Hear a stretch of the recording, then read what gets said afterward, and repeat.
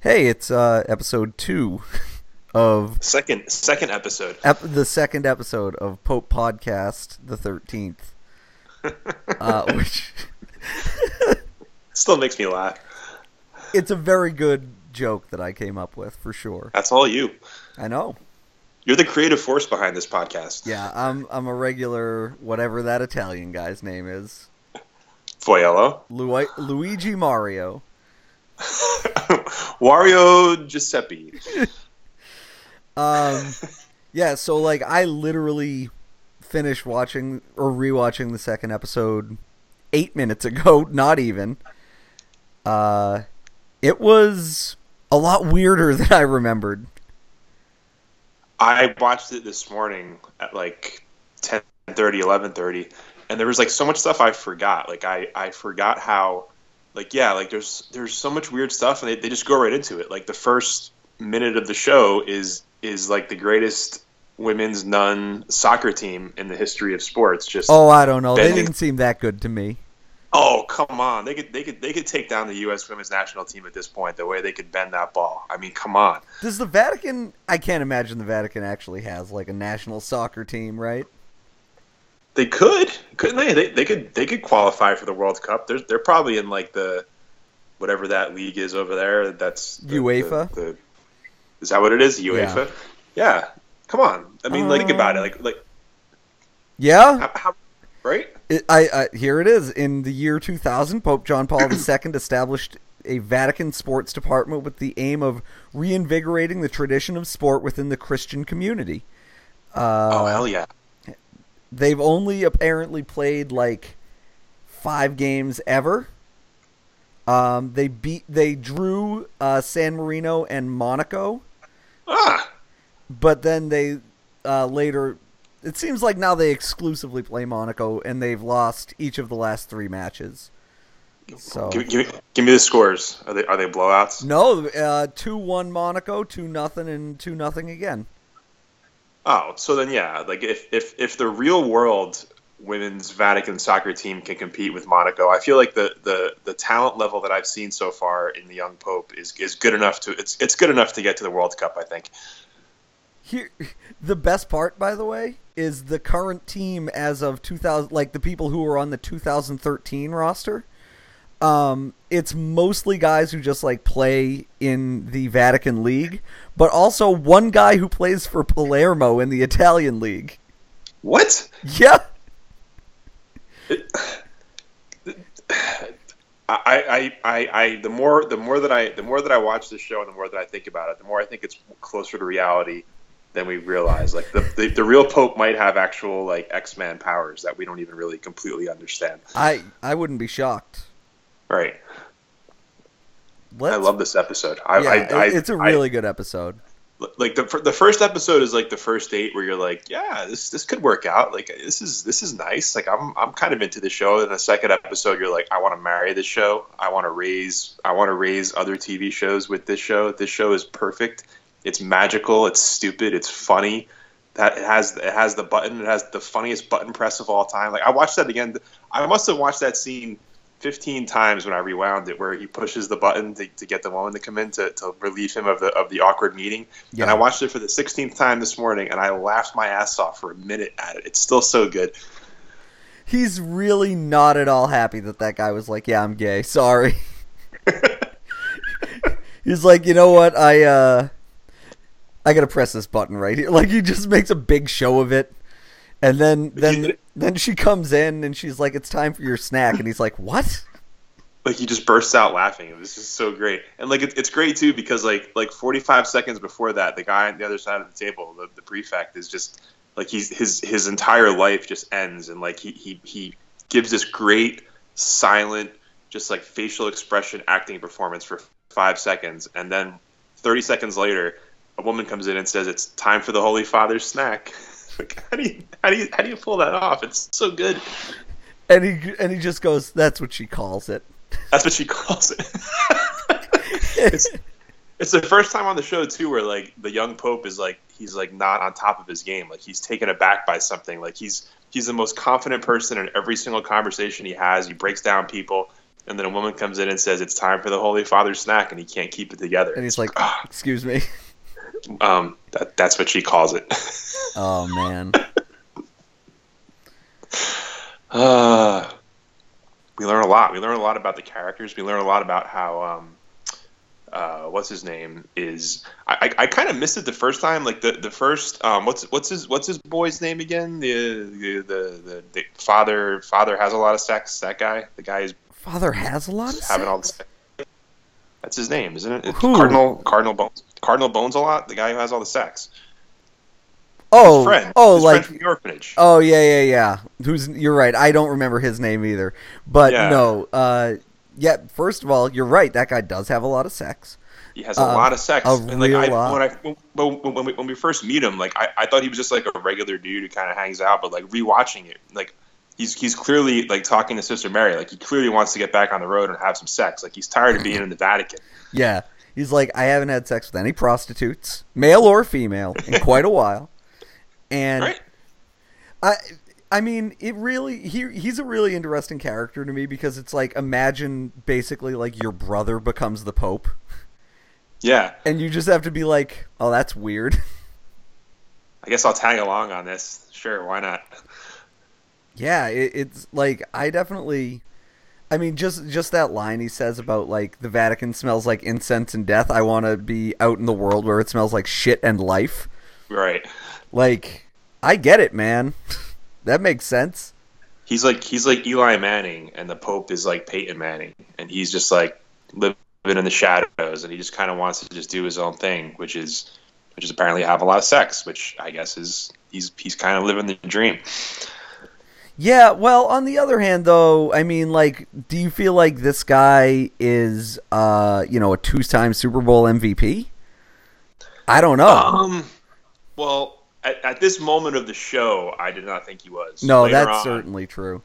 right. This later is like on, first quarter Eli Manning in that first Super Bowl, where he's like throwing balls 9 feet over a guy's head, and he's just like eating sacks because he's just he can't figure out how to get clear of the blitz and that kind of thing. The 2 weeks off between the title game and the Super Bowl was really throwing this guy off, and he's just completely rusty at this point. Where he's got Sister Mary in his room and they're smoking. And he's dying to get back out on the field and play. That's all he wants to do. Yeah, absolutely. So yeah, they don't really tell you much about him in this episode.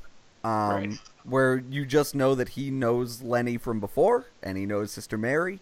And that's his only scene in the whole episode, pretty much. The whole episode, like you totally forget he's even in that episode until you go back and watch it, and then like she's like, "Wow, I can see you're still handsome."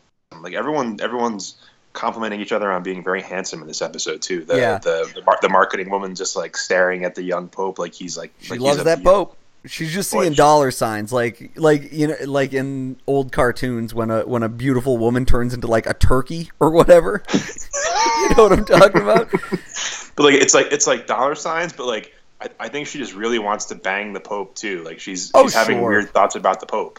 Yeah, but also like when he just like starts ripping into. Okay, let's back up.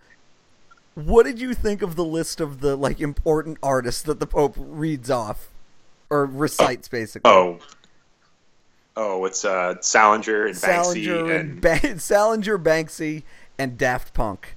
And she's like, I don't know anything about electronic music, and he's like, of course you don't. There's like a 3-second pause where he's furious. I also like wait as a Boston guy. Yeah. Did you like how he cuts down Harvard in that scene? I don't.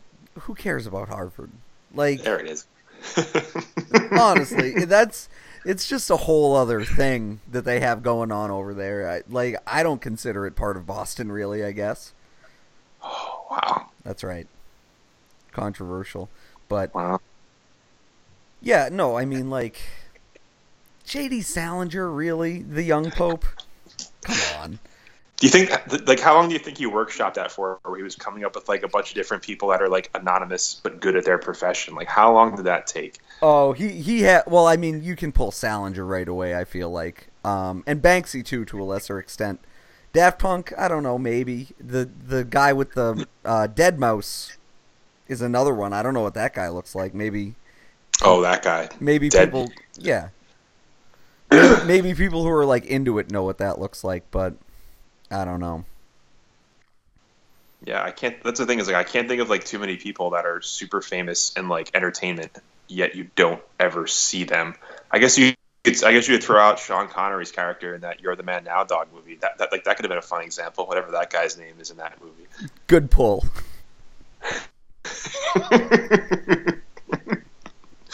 When he tells that kid that he's now the dog or now the man dog, that was a really great moment in the history of. That was a really important literary thing. I've never seen that movie, nor will I. Something, yeah. You don't have to see that movie. I feel like I saw enough of it from the meme. Yeah, the meme is sometimes the meme is all you need. Like the young pope meme is not what you people need. You people need to get on the young pope above and beyond for sure. Watch. Oh my god. Oh, it's fantastic. It's great. This episode, by the way, animal update. Not only the kangaroo in this episode, but when Voyello and the other guy are playing pool and like talking about, do you think we can like blackmail the young pope? There's just a dog on the pool table. Was there? Yes. While they're playing pool? While they're playing pool, there's a totally dog sitting on the pool table. Just a little white dog. But they were shooting pool though, weren't they? They were like that's correct. Yeah. I think I got caught staring at the subtitles. I can't. There's a dog on the goddamn table. Yeah. God, what's wrong with me? I'm telling you, every episode of this show has an animal in a place where it's not supposed to be, and I don't understand why. Turtles on a bench, dog on a pool table, kangaroo at the Vatican. I wish they had more kangaroo scenes because I don't know I don't know what the dynamic is in the garden at the Vatican. I don't know if there's fences. I assume nuns and priests and everybody can just kind of walk around the Vatican garden whatever they want. And the young pope apparently has mind control on the kangaroo, but nobody else does. Aren't people afraid to go walking through the Vatican garden now because there's a live kangaroo? Kangaroo has the run of the place. It's just that's his territory. Yeah, you can't have lunch out in the garden anymore. The kangaroo might smell the food and kill you while you're out there. Well, I mean, kangaroos, I'm pretty sure are just herbivores. Are they?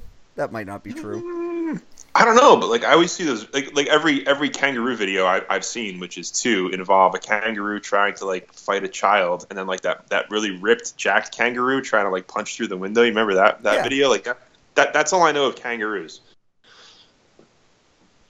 Yeah, kangaroos primarily eat grass, but they are also very territorial. So don't mess with them, I think is the message, but also this one is under the young pope's control. So you think even when the young pope's not hanging around with the kangaroo will just continue to do the young pope's bidding. Yeah, that's right. Yeah. So the thing is, so in later episodes he is alone with the kangaroo at various points, and he tells it what to do, and it does it. And in this episode, Sister Mary basically says to him, well, that thing you did with the kangaroo, and he's like, it was chance, that's it, don't make a big deal out of it. But then he's like, maybe it wasn't. Isn't that so interesting? I'm the young pope, and I might also control the animals in addition to all my other great qualities that I have. I love how dismissive he is too. Where he clearly mind controls the kangaroo, and she's like, "Hey, great job with the no big deal. Now come on for this. I didn't really do anything. It's just chance." Because not only does he let the kangaroo out of the cage, at that point, he kind of has to guide it somewhere. He can't put it back in the cage. Something has to happen right after that, where he walks the kangaroo out to the yard, I guess. Yep. And also, again, let's say you're the Pope, and someone's like, "Hey, we got some stuff to show you. We got some gifts." "Oh, you got some gifts for me. That's great. What kind of gifts do you have?" "Well, we've got food and candy and paintings and cards and we got a live kangaroo back here in a cage too. But we'll get to that." Whoa! Can I see the live kangaroo first? I like to go because how long was the kangaroo in the cage before they showed it to the young Pope? Quite a while, it seemed like. Days. It was all restless in there, breathing heavily. And then the one cardinal goes, "Mice." I know, like, how does that guy not know it's a kangaroo? Wouldn't that be the talk of the Vatican if there was a live kangaroo? Wouldn't everybody, like, sneak in there to see the live kangaroo? Yeah. Ah, it's a mouse. I don't know about that one, buddy. Yeah. The thing with the kangaroo scene, I guess, is like, you know, the Pope not taking credit for it shows that he is like the most hockey player Pope there's ever been. Where he's like, I just put my head down and I try to work hard in the corners and go get to the front of the net, and the kangaroo just fortunate enough to obey my every command. Yeah, I just wanted to go out there and work hard and just try and do right by my Cardinals and Sister Mary, and I got a good break there with the kangaroo coming out of the cage and not killing me. That really wasn't anything I was doing, just hard work and praying and accepting Jesus Christ as my Savior. Like for myself, you gotta have like the breathe in through your nose. For myself and all the Cardinals I know. It's just, you're just really lucky to be able to be the Pope at this level and command animals. and then you write a column about how lucky the Pope got by not getting killed, and like a bunch of Pope fans will write at you and be like, "It's not luck, you idiot. Maybe watch the kangaroo." In my opinion, what the Pope does. Creates the 106.7 kangaroo PDO. That's right. But yeah, like again, this episode basically, to your point earlier, is the Pope like really staking out his claim as the Pope at this point.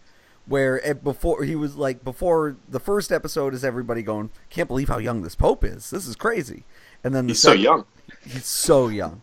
And then the second episode is him going, "Yeah, I'm young, but like, no more gays. I boss around the animals, and there's never going to be any pictures of me ever." And this is the episode where everybody's like, "Oh, we can't control the young Pope. This young Pope is young and he's out of control. This young Pope is going to do bike wheelies throughout the Vatican, and no one's going to be able to take a picture of him." That's right. Yeah. He's not going to stop skateboarding. He's basically Bart Simpson as Pope, right? That's all right. Is. "Don't have a cow, Holy Father," he says. But yeah, like, and then the other thing is in this episode that you do also kind of start to see him be a lot more vulnerable. Yeah. When he tells Spencer repeatedly, "You're hurting me." I know, it was like so weird too. Like he was like, "You're hurting me," but it seemed like he was just like saying it the way like Willy Wonka says, "No, stop, come back." Like I thought he was being serious. But it was like he seemed like he's so dead emotionally as a Pope / person that like that's how he conveys. Like he just says it like matter of factly, "You are hurting me.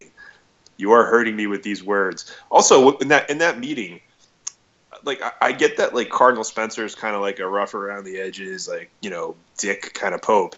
But I mean, like who's picking up the grape seeds while he's spitting them all over the floor? Like does he bring in like the nuns to do it? Like is he getting them later?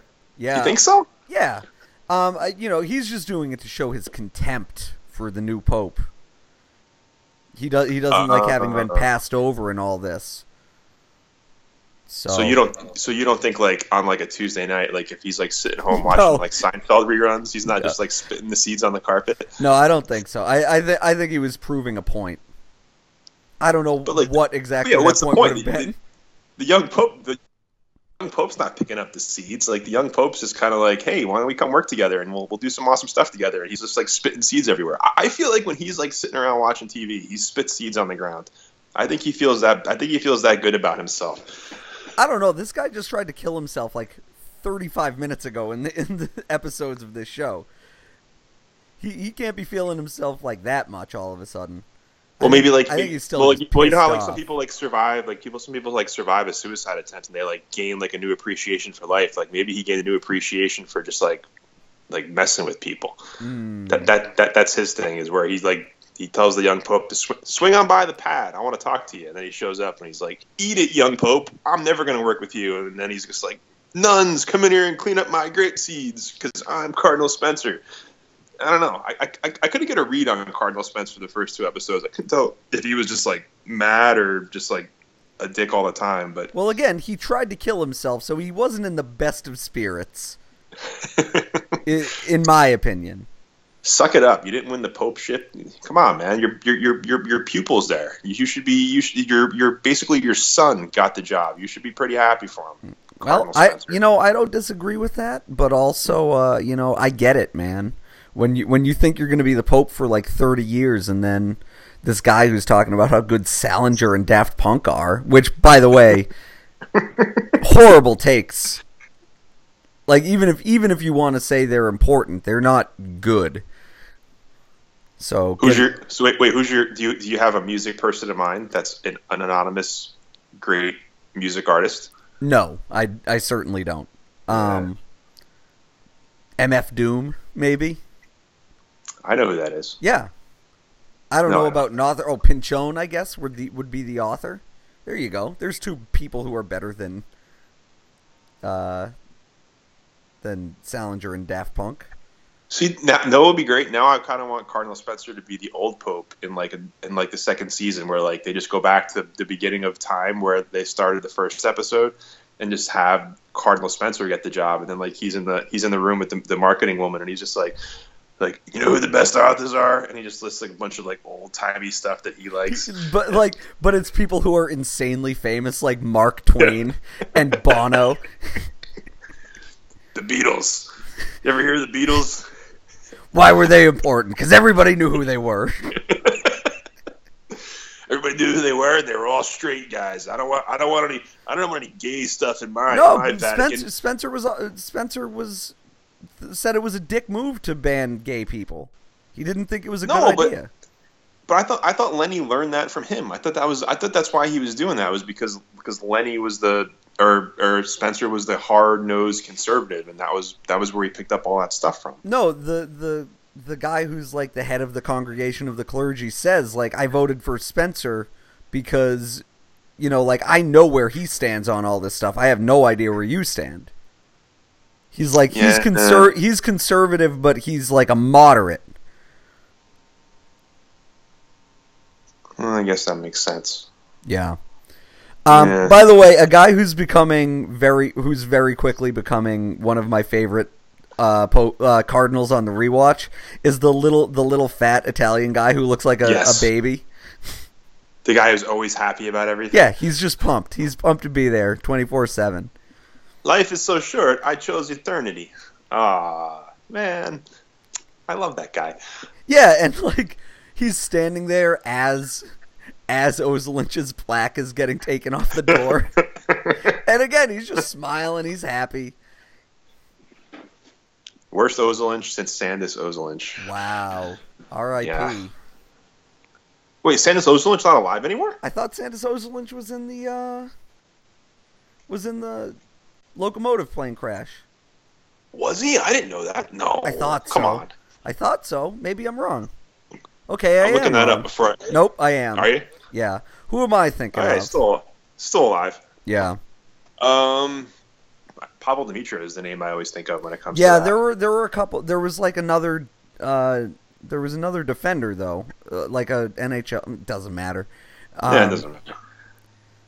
But yeah, but it's very sad that the first thing I think of when I see that guy's name on a plaque being taken down, I imagine it's like Sandus Ozelinch's locker, and then there's like some like new Italian guy come in to take his spot. Like that's how my brain works when it comes to hockey. It's Mark-Edouard Vlasic just standing there smiling. It's Jason Demers. Hello, I am taking over. I talk like Borat for some reason. I don't know why. My wife, except I'm married to the church. The church is a woman. He does say that. Yeah, he does. I had no idea that was the case. Yeah. Who knew? This is where me not being Catholic really puts me on my heels watching this show, because it's all a mystery to me. By the way, on the rewatch, I didn't consider this the first time I watched it, but when Lenny goes over to Sister Mary's place in the middle of the night, and she's wearing the I'm a virgin, but this is an old T-shirt shirt. And he's suspicious that he's suspicious that someone's in there, and she's like, "Go ahead, look around." Like, do you think like Voyello was in there, but they just don't show it? No, so this is definitely the episode that plants the seeds of like maybe they're into each other. Yeah. But like the way they act in future episodes, I think like Voyello might have been in there like talking to her about that speech or whatever, but like there was no no funny business going on. Mm. But you think he was there though at some point, but just not there when Lenny pops in? Correct. Sister Mary is very big on propriety, so I don't think that she would be like wearing the "I'm a virgin, but this is an old shirt" T-shirt. Which, by the way, are you saying you didn't really notice what the shirt said on the first watch? No, of course I noticed that, but okay. Like, I mean, I didn't notice, like, because like I didn't pick up on the whole, because like when you're watching a TV show that's filled with like priests and nuns, like I'm not thinking like, oh, these two are gonna bang at some point. Like I'm not thinking that at all. But then like later on, they kind of make it more obvious that like they like each other. So going back and watching the second episode, when I wasn't thinking that at all, I was like, hey, maybe he was like hiding underneath the couch or something. And when Lenny walked in, it was like, shh, don't tell him I am here or something. But like, yeah, he probably wasn't there. But it's also weird too because like in later episodes, like Lenny knows everything. Like Lenny becomes like Professor Charles Xavier and like knows everyone's secrets, knows everyone's like sexual like orientation. Right. But like there he comes in and he's just like, hey, what are you doing? Like he doesn't know anything. Well, I think the point of that is, it's that thing right before. It might have been right before that scene where he, like, somewhat that guy, the confessor, basically says to him, like, everybody says that Sister Mary's the real Pope and you're not the Pope. Right. And so he's like, oh, maybe I just can't trust anybody. So that's why, like, she starts to say something and he's like, hey, why don't you shut up for a minute? And then she doesn't go to dinner with him. And so when she doesn't go to dinner with him, he's like, oh, shit, maybe she's in on this. By the way, that is another great part of this, too. I think we talked about this 2 weeks ago when we reviewed the 7-week-old first episode, was how when Voyello goes out to like go meet his friend to watch that kid, like Sister Mary, I almost forgot how she's hiding so much in the open. Like she's just standing on the street with her back to Voyello, and Voyello just like walks past her, and she's just like, she's like Batman. Like she has like the League of Shadows like ability to hide. On the other hand, you have to imagine you pass a lot of nuns at the Vatican. Just like walking around. Not at like 2 a.m. though. I don't know, man. I feel like the nuns are in bed by like 8 o'clock, aren't they? Like nuns aren't staying up late to watch like Fallon. Yeah, but she's a different kind of nun though. Like she's out there hooping all day, man. Like, yeah, that's true. And I will say this, by the way, her form on that free throw, like that's the worst thing I've ever seen. Like, it's not good. No. But like in her defense, she's using what appears to be a poorly inflated ball. There's no way that the PSI in that ball is legal. That's like a Tom Brady basketball. That's that, like, right. She could probably like squeeze and like throw like all over the place. So maybe like the Vatican doesn't. See, I think the Vatican sinks all of its money into the soccer team, and she's mad about that. So she just wants to start her own hoops team. So like she just stands there and shoots the deflated ball awkwardly to sort of get attention from people to be like, hey, wouldn't it be great if we threw a few bucks into my sport? Maybe, I don't know. Let's see, Vatican City national basketball team. Let's do this. I'm looking it up, baby. It's all a bunch of like 5'2". It doesn't appear as though they actually have. Well, no, hold on here. Yeah, I don't. There's a Vatican City national football team. Yeah, soccer football. Yeah, that's what I was looking at earlier. They have a basketball team, but they're not members of the FIBA. The FIBA. And there is no Wikipedia link to their page, so I can't look into this further. But the team exists. That confirms my theory that Sister Mary just wants to start her own basketball team. She hates soccer. I can appreciate that. my favorite character. Yeah, Sister Mary. Is that true? Like, I mean, the young Pope is my favorite character, but beyond that, like, I like how Sister Mary, like, especially in this episode where she just just she won't take his shit. Like, she smacks him in the face and is like, don't you tell me nobody loves you, you jerk, or whatever a nun would say, whatever the good word is a nun would say when she's mad. Yeah. Sister Mary is very, very good in every episode. Diane Keaton should win some stuff. I feel like everybody should win some stuff from this, but I don't know. I don't know how that works. I agree. It's like there's not a bad performance in this episode. Although, by the way, we should probably at some point talk about his big speech about what have we forgotten.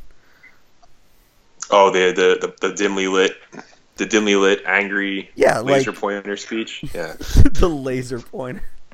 That's some classic. Who dares shine a laser pointer in the eyes of your Pope? Like, it's great when he goes, "How dare your you?" Pope. He yells. But yeah, like, I think that speech, like, he wasn't gonna give that speech. I think he liked the because again, when he's talking about answering that little kid's letter where it's like, how do I find God? And he's like, God's in everything you like. Like, yeah. I think he's really ready to give, like, a speech about, like, God's love and that kind of thing. And then, he finds out people are plotting against him, and he's like, I'll show these pricks. Like, he was going to be a conservative because, again, like, the no gay people in the church kind of thing. Like, he was going to be conservative, but he was going to be more moderate, and then he was basically like, I'll show them. No, that's a good point. Yeah, like, because you watch the first episodes and you think he's just this guy, but yeah, like, I can see how, feeling like everyone's out to get you, he's just like, screw it, I'm the Pope. I'm gonna take everybody down with me and crush everybody. And yeah, no, that makes sense. Like, you're picking up way more nuances than I am, because I think I was just too entranced by the fact that this was a young Pope that liked young things and just wanted to not have his face somewhere. But, like, I don't know, because, like, I guess, yeah, like, he is rehearsing the speech the whole time, right? So maybe up until the last second he was just like, screw it. Yeah, like, I don't know what he was originally going to say they had forgotten, right? But yeah, definitely he's just like, I'm above you because I'm closer to God than you, and all that kind of stuff. Like, the fact that he just went in on everybody, basically. And he made it rain. Yeah. Again, like, so again, this is another episode where Sister Mary literally says, like, no, I'm saying he's literally a saint. Like, he's not just a cool guy. Like, he's not a nice guy. Like, he's literally a saint. I'm telling you this. Yeah, and I mean, we find out why she says that, and I think the second to last or even last episode. But yeah, if he can command animals and control the weather to some extent, he's because if you remember in his dream where he gives the speech about, like, feel free to jack off or whatever, it's raining, and then he starts giving the speech and the sun comes out. This is like he was gonna give a very uplifting speech and that was supposed to happen, but then he holds it at night and it's very doom and gloom, so it starts raining. Like, I think there's something to this, like, Sister Mary saying, like, you're the living, like, I think she might even say at one point in the series, like, I think you're Jesus Christ again. Like, I don't say that with hyperbole. But, like, by the time we get to, like, episodes 8, 9, and 10, like, it does seem like that is the case. Like, he is that guy. Like, he's not just... It's not luck. He's not doing parlor tricks. But that's the thing, is that, like, that's why I want season 2 to happen, because I want to see, like, what the world would be like where the young Pope has magical powers, or a Pope. It could be a Pope of any age. It doesn't matter to me if he's young or not. Like, if he can talk to kangaroos and turtles and make it not rain when I want to watch a baseball game somewhere, like, I want to see another season where he's doing that. Like, I don't want this to just end and it's just like, what's gonna happen next? And then there's no follow-up, because, like, it's so good. Like, I want to know where this goes. Like, I'm not, like, you could definitely end it where they ended it, but there's too much good stuff that's on the table now that it's basically been confirmed that he has magical powers. Yes. It's oh geez, I got a pop-up video. I was trying to look up because like you have to perform miracles to become a saint, and I was trying to look up because they're trying to make Pope John Paul II a saint now, and so I was trying to figure what did he do? That's what I'm trying to figure out here.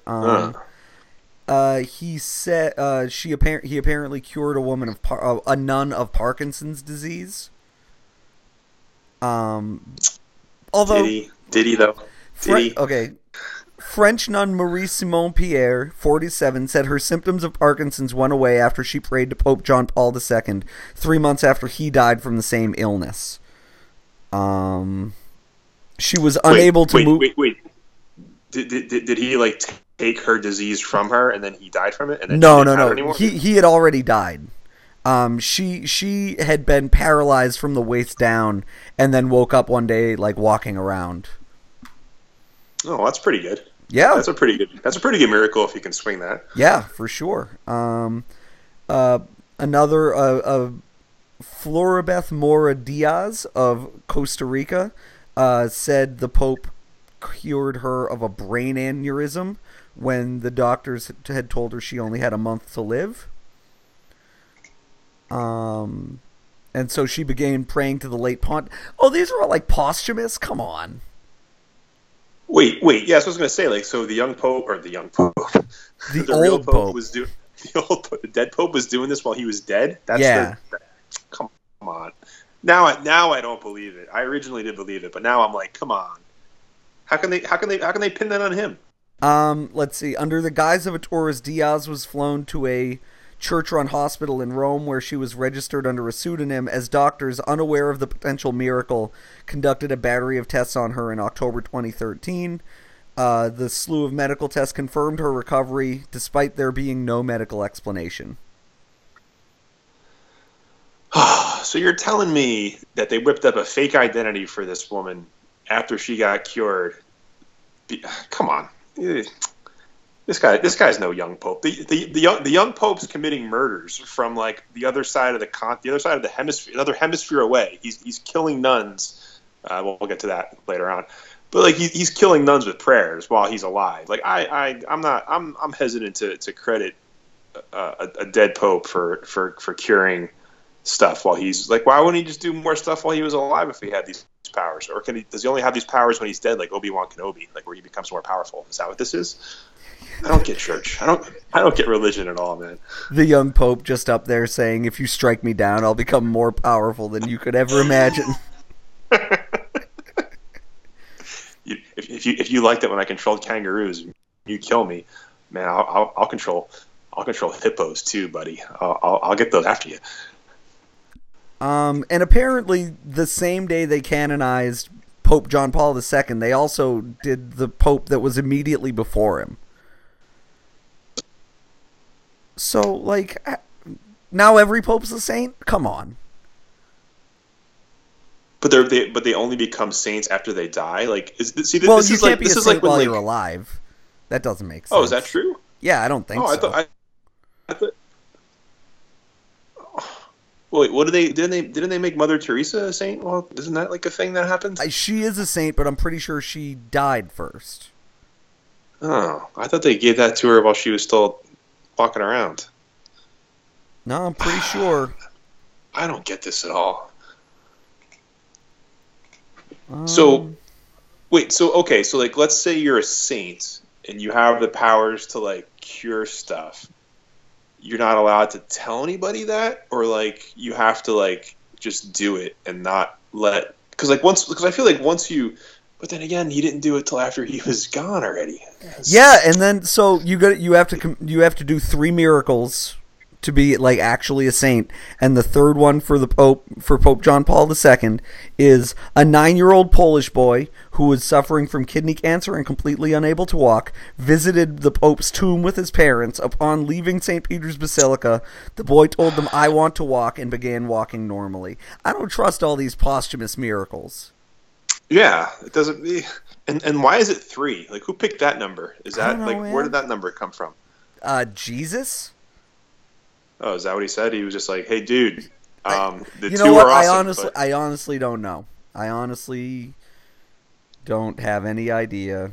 But like, and again, like the fact that one of them's a nun, that seems like a real inside job kind of a thing.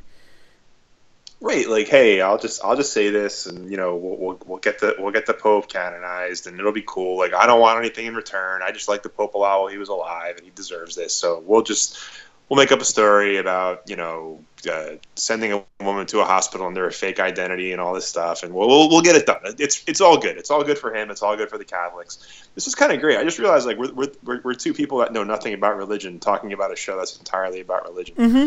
That's right. Yeah.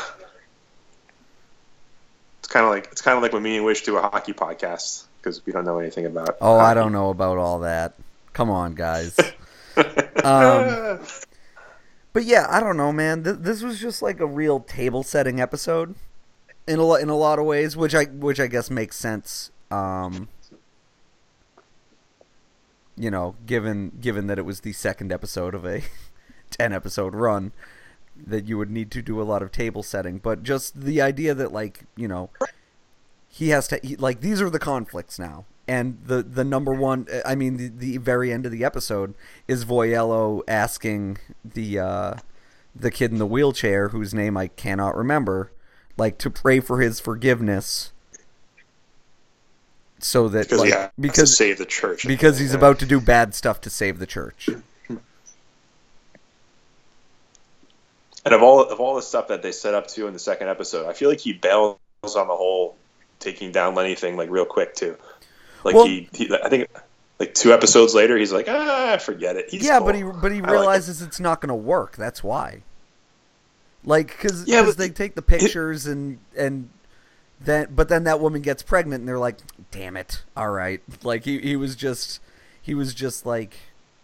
giving a miracle to her or whatever.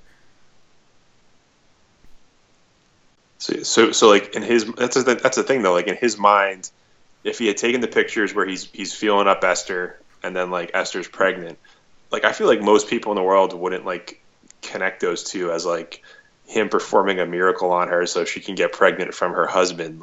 I think people would just see can you imagine if you went to the grocery store today and you're checking out and it's there's that golf magazine with Donald Trump's fat ass on it that's been sitting there in my grocery store for 2 months. Mm-hmm. You have Allison Williams on the cover of Glamour, and then it's the Pope feeling up a lady on the front of the Inquirer. That would get the job done if Voyello wanted to do that, I think. Yeah, but at that point, nobody knows what the Pope looks like, so it becomes infinitely harder to blackmail him by saying this guy's the Pope, and everybody's like, that guy touching a boob? I don't know. That doesn't seem. That looks staged. That looks like Jude Law touching a boob. That guy's way too good looking to be a Pope. Come on. All these checkout magazines are so ridiculous. Yeah, I don't know. I think that they just he asks the other cardinal when they're playing pool, what's his deal? And the guy's like, he's irreproachable. There's no gimmick here. Right. They say what's his sexual orientation, and he's like nothing. Yeah, exactly. So, and then we find out that's not true. He's got a little thing from his past. I like how we're kind of teasing stuff for future episodes podcast for a show everyone's already watched 2 months ago. Something's coming. Here's the good news: nobody is listening to this. This is for our benefit exclusively. So, I didn't realize until I went to listen to Stick to Sports yesterday, and I had two episodes sitting there. I'm like, 2. I'm like, how did I miss 2? And then I realized this is flying under the Stick to Sports umbrella. So I apologize to all the Stick to Sports listeners. I didn't really want to set up another SoundCloud page, is what it boiled down to. Yeah, you don't need to. No. Actually, now that I look at that, 941 listens on the last episode. Shout out to us. Very popular. Look at that. Yeah. People are dying for their months-old takes on episodes of HBO shows about young popes. Super in-depth. We talk about it for as long as the episode was. That's all right. That's that like that like. Why did we do this during the actual run of the show? Like, why did we wait till? Why did we wait? Because we decided like 4 weeks in that we wanted to do it, I think, and then we were like, you know what? Let's just wait till it's all done, and then we can like look at it with, you know, a fresh face or whatever. And that was smart. Oh yeah, it worked out great for everybody. Freaking! This is the same thing that happened with the OJ show. Like I mocked it for like 2 weeks, and then it became the greatest thing I wanted to watch every week. Same thing with the Young Pope. It was probably only a week, but still, like that first episode, I was like, oh, come on, this is. Oh, actually, yeah, this is pretty good. Let me watch the second episode. Oh yeah, I need 8 more of these immediately. Oh yeah, and that was the great thing too. Is like HBO should do that with all their shows. Like just Sunday, Monday, just like churn them out. Like don't make me wait 7 more days for a Game of Thrones episode. Here's what I think, and this I think applies to all television in 2017.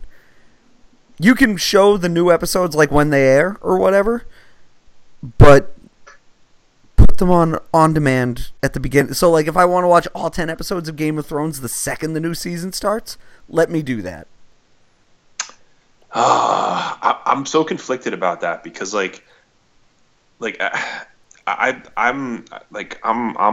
I guess old enough to like the whole like waiting thing. Like I get the benefit of it, but like I wouldn't want to watch all 10. Like I would totally want to watch all 10 episodes of Game of Thrones next season, like in a 10-hour binge session where like I come out of like my apartment and like I'm all bleary eyed and I'm like, I need food, I need something to eat. But like I like the idea of like the waiting around and like, you know, the I don't know. But I get it. The kids today love to binge stuff. You young people and you're binge watching. Yeah. I don't know, man. But like two a week is a nice happy medium. I think it's like it's not like you're not binge watching it, but like you're getting through it in like 5 weeks. Like yeah, I think you're right about that. I would prefer the Netflix model. And it really annoys me when like Hulu is like, well, we're gonna put out one streaming episode a week. It's like, go to hell with this. Does Hulu? I remember like when I used to watch like when 30 Rock was still on, like, and I missed it. Like I remember like they would always put on like one episode, but it was like the next day. Is that still their model with TV shows? I don't watch any TV shows that are like on broadcast on Hulu because I just have a DVR. You know, so yeah. When I watch a Hulu exclusive show, like say The Mindy Project, which that show is way better than it has any right to be, but that's a different discussion. But yeah, The Mindy Project is like every Wednesday. Oh, see, like because I would like go to like work like back in the day when I like went to an office. Like I would just be like, well, I got 30 minutes here. Let me just pop in, or 22 minutes. Let me just pop in my headphones and watch this episode of whatever I missed, and it was always good. But like, yeah, I never wanted to binge watch. I like to. I'm a man of moderation, right? Oh, see, I very much do want to binge watch. I love sitting down and, you know, going through all the just going through like 6 episodes of something, going out, getting lunch, whatever, coming back and watching like the last 3 or 4. Like I got a wisdom tooth out over the summer. And all weekend, I just did nothing but watch Gilmore Girls because I couldn't go out because I was bleeding from the mouth constantly. What was worse, the bleeding from the mouth or the reboot of Gilmore Girls? The reboot was pretty bad, I have to say. That's what everybody says. It sucks. Yeah, it really does. And now they're saying they're going to bring it back for even more episodes, and it's like, why? Nobody liked this one. Well, I guess the answer is a bunch of people watched it despite nobody liking it. Yeah, like people in my timeline were like for like weeks in advance too. Like they I've never seen like I'm trying to think of like Arrested Development, probably the closest thing where people were like pumped about like, you know, new episodes coming out. But like for Gilmore Girls, like it was just, I don't know if it's like I just follow a certain swath of people on Twitter that love Gilmore Girls so much, but yeah, like there was even though people didn't like it, people watched it, and they were definitely going to make another. I don't know. Is it still a reboot at this point? If it's a second season after a reboot season, I don't know what that is technically. Yeah, I don't know. But the only thing I've ever binge watched was True Detective because I missed the first like 6-7 episodes because I was like cranky Dave. I was like, I'm not watching this, and then finally I was like, all right, and then I plowed through it and I was like, this is the greatest thing I've ever watched ever. But that was just more by accident that I did it that way. I wanted to catch up before the final 2 episodes, I think it was. But yeah, I get it. I get you millennials and you wanting everything right away. I understand how you millennials operate. Gimme. Now. Yeah, it's great. It works out really good for me. Well, I put out a call for Young Pope questions, but I did it way too late, and we only have 2, and they're both smart ass questions. Yeah, well, let's take them both. One is that Young Pope at it again. He is. Yep. He's very much at it again. Absolutely. And the other is, why did you watch it? The Young Pope? Because it's really great. It's fantastic. Yeah. Why didn't you watch it is the real question for that guy. But yeah. You missed out, buddy. With personal pizza as his Twitter profile picture. And, like, if you're going to get a personal pizza, shut up. You're not. There's a reason that guy has 46 followers, and that is... Did you zoom in on it? Yeah. It looks disgusting. It's got 2 fried eggs on it. Yeah. This guy's a monster. Oh, there's like egg juice leaking into the spot where he pulled the slice out. Oh, this is. Hold on, I'm reporting this to Twitter support. This is. I'm gonna find this guy and I'm gonna body slam him because he's disgusting. He's a monster. Oh my God, who puts a fry? And there's bacon on there, which is a good start. Why would you put a fry? No, can't look at that anymore. Gonna get sick. Hard pass. Yeah. Oh well. Well, I think this was another solid episode of Pope Podcast, the 13th. Yeah, sure. Why not? Yeah, sure. It sounds good to say that. Yeah. Confidence. It was okay. Yep. Okay, well, goodbye. See ya.